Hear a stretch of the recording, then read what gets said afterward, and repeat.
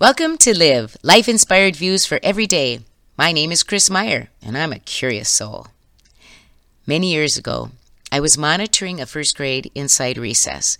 One of the first graders took my hand and led me to a little record player where the needle was going around and around in the center, indicating the record was done playing. He said, "Mrs. Meyer, can you rewind this?" Rewind this? I laughed inside. He was too young to remember the records, or vinyls as they are called today. He knew only cassette tapes that needed rewinding when finished. Well, today the kids hardly know what CDs are, much less cassette tapes. Instead, their world is filled with digital recordings on their devices. But the idea of rewinding can be a concept that might help us deal with some of those old tapes we so often replay in our mind that either reinforce the encouragement that we felt upon hearing them, or increase the rut of self-destruction or criticism that often comes with the repetition of those memories. Remember the infamous flea experiment? Some scientists put fleas in a jar and watched as they continuously jumped out. Then they put a lid on the jar. The fleas tried jumping out only to hit the lid of the jar. They soon stopped jumping just short of the lid, realizing the boundary.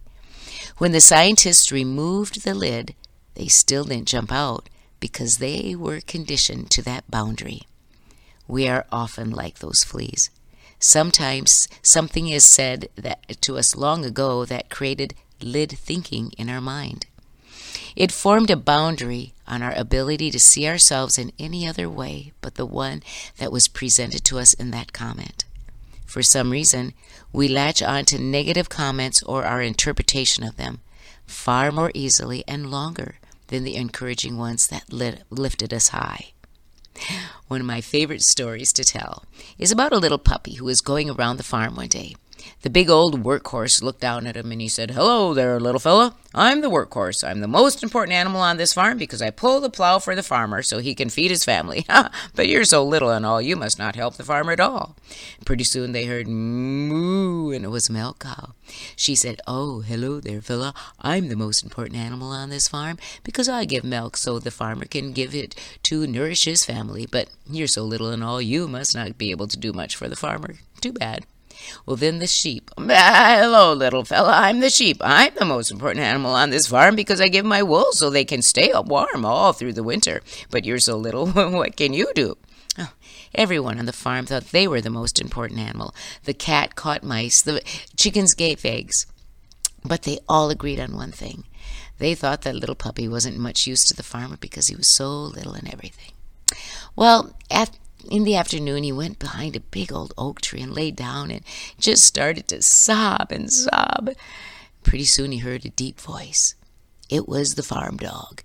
He said, "Hello there, fella. What you crying about?" And so the puppy told him he was so small he couldn't help the farmer at all. And the big old farm dog said, "Oh, little fella, you can't cry about what you can't do. You got to think about what you can do.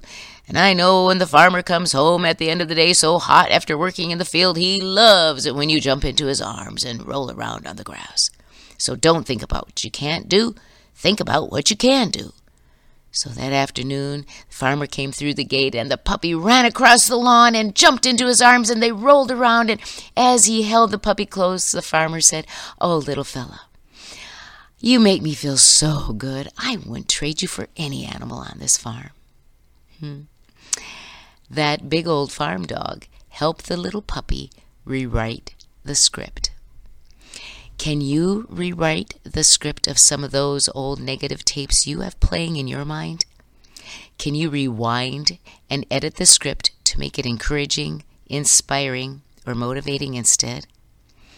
If you were told you didn't have a good voice enough to sing in the choir, could you rewrite the script to, "I love music and no one can stop me from singing in my own house choir"? If someone teased you about being heavy, could you rewrite the script to, "I need my body to hold all the love I have for others"? If someone made you feel dumb, could you rewrite the script to, "It's not how smart I am, but where I am smart"? We must say these new scripts over and over until they stay in our minds forever. By doing that, we will break through the lid that we put on our jar of life. I have a dear friend, Tony Koloff, who ran radio stations all over northern Iowa. Tony recently turned 80 years old and celebrated his birthday on his radio station by playing his favorite tunes and called it Tony's Favorite Top 80. What if we made a list of positive tapes for each year of our life, or at least 10 years?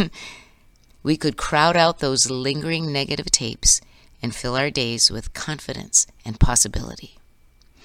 Write your top 10 list today and put it on your bathroom mirror.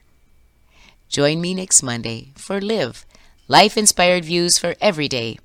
I'm Chris Meyer, and I'm a curious soul.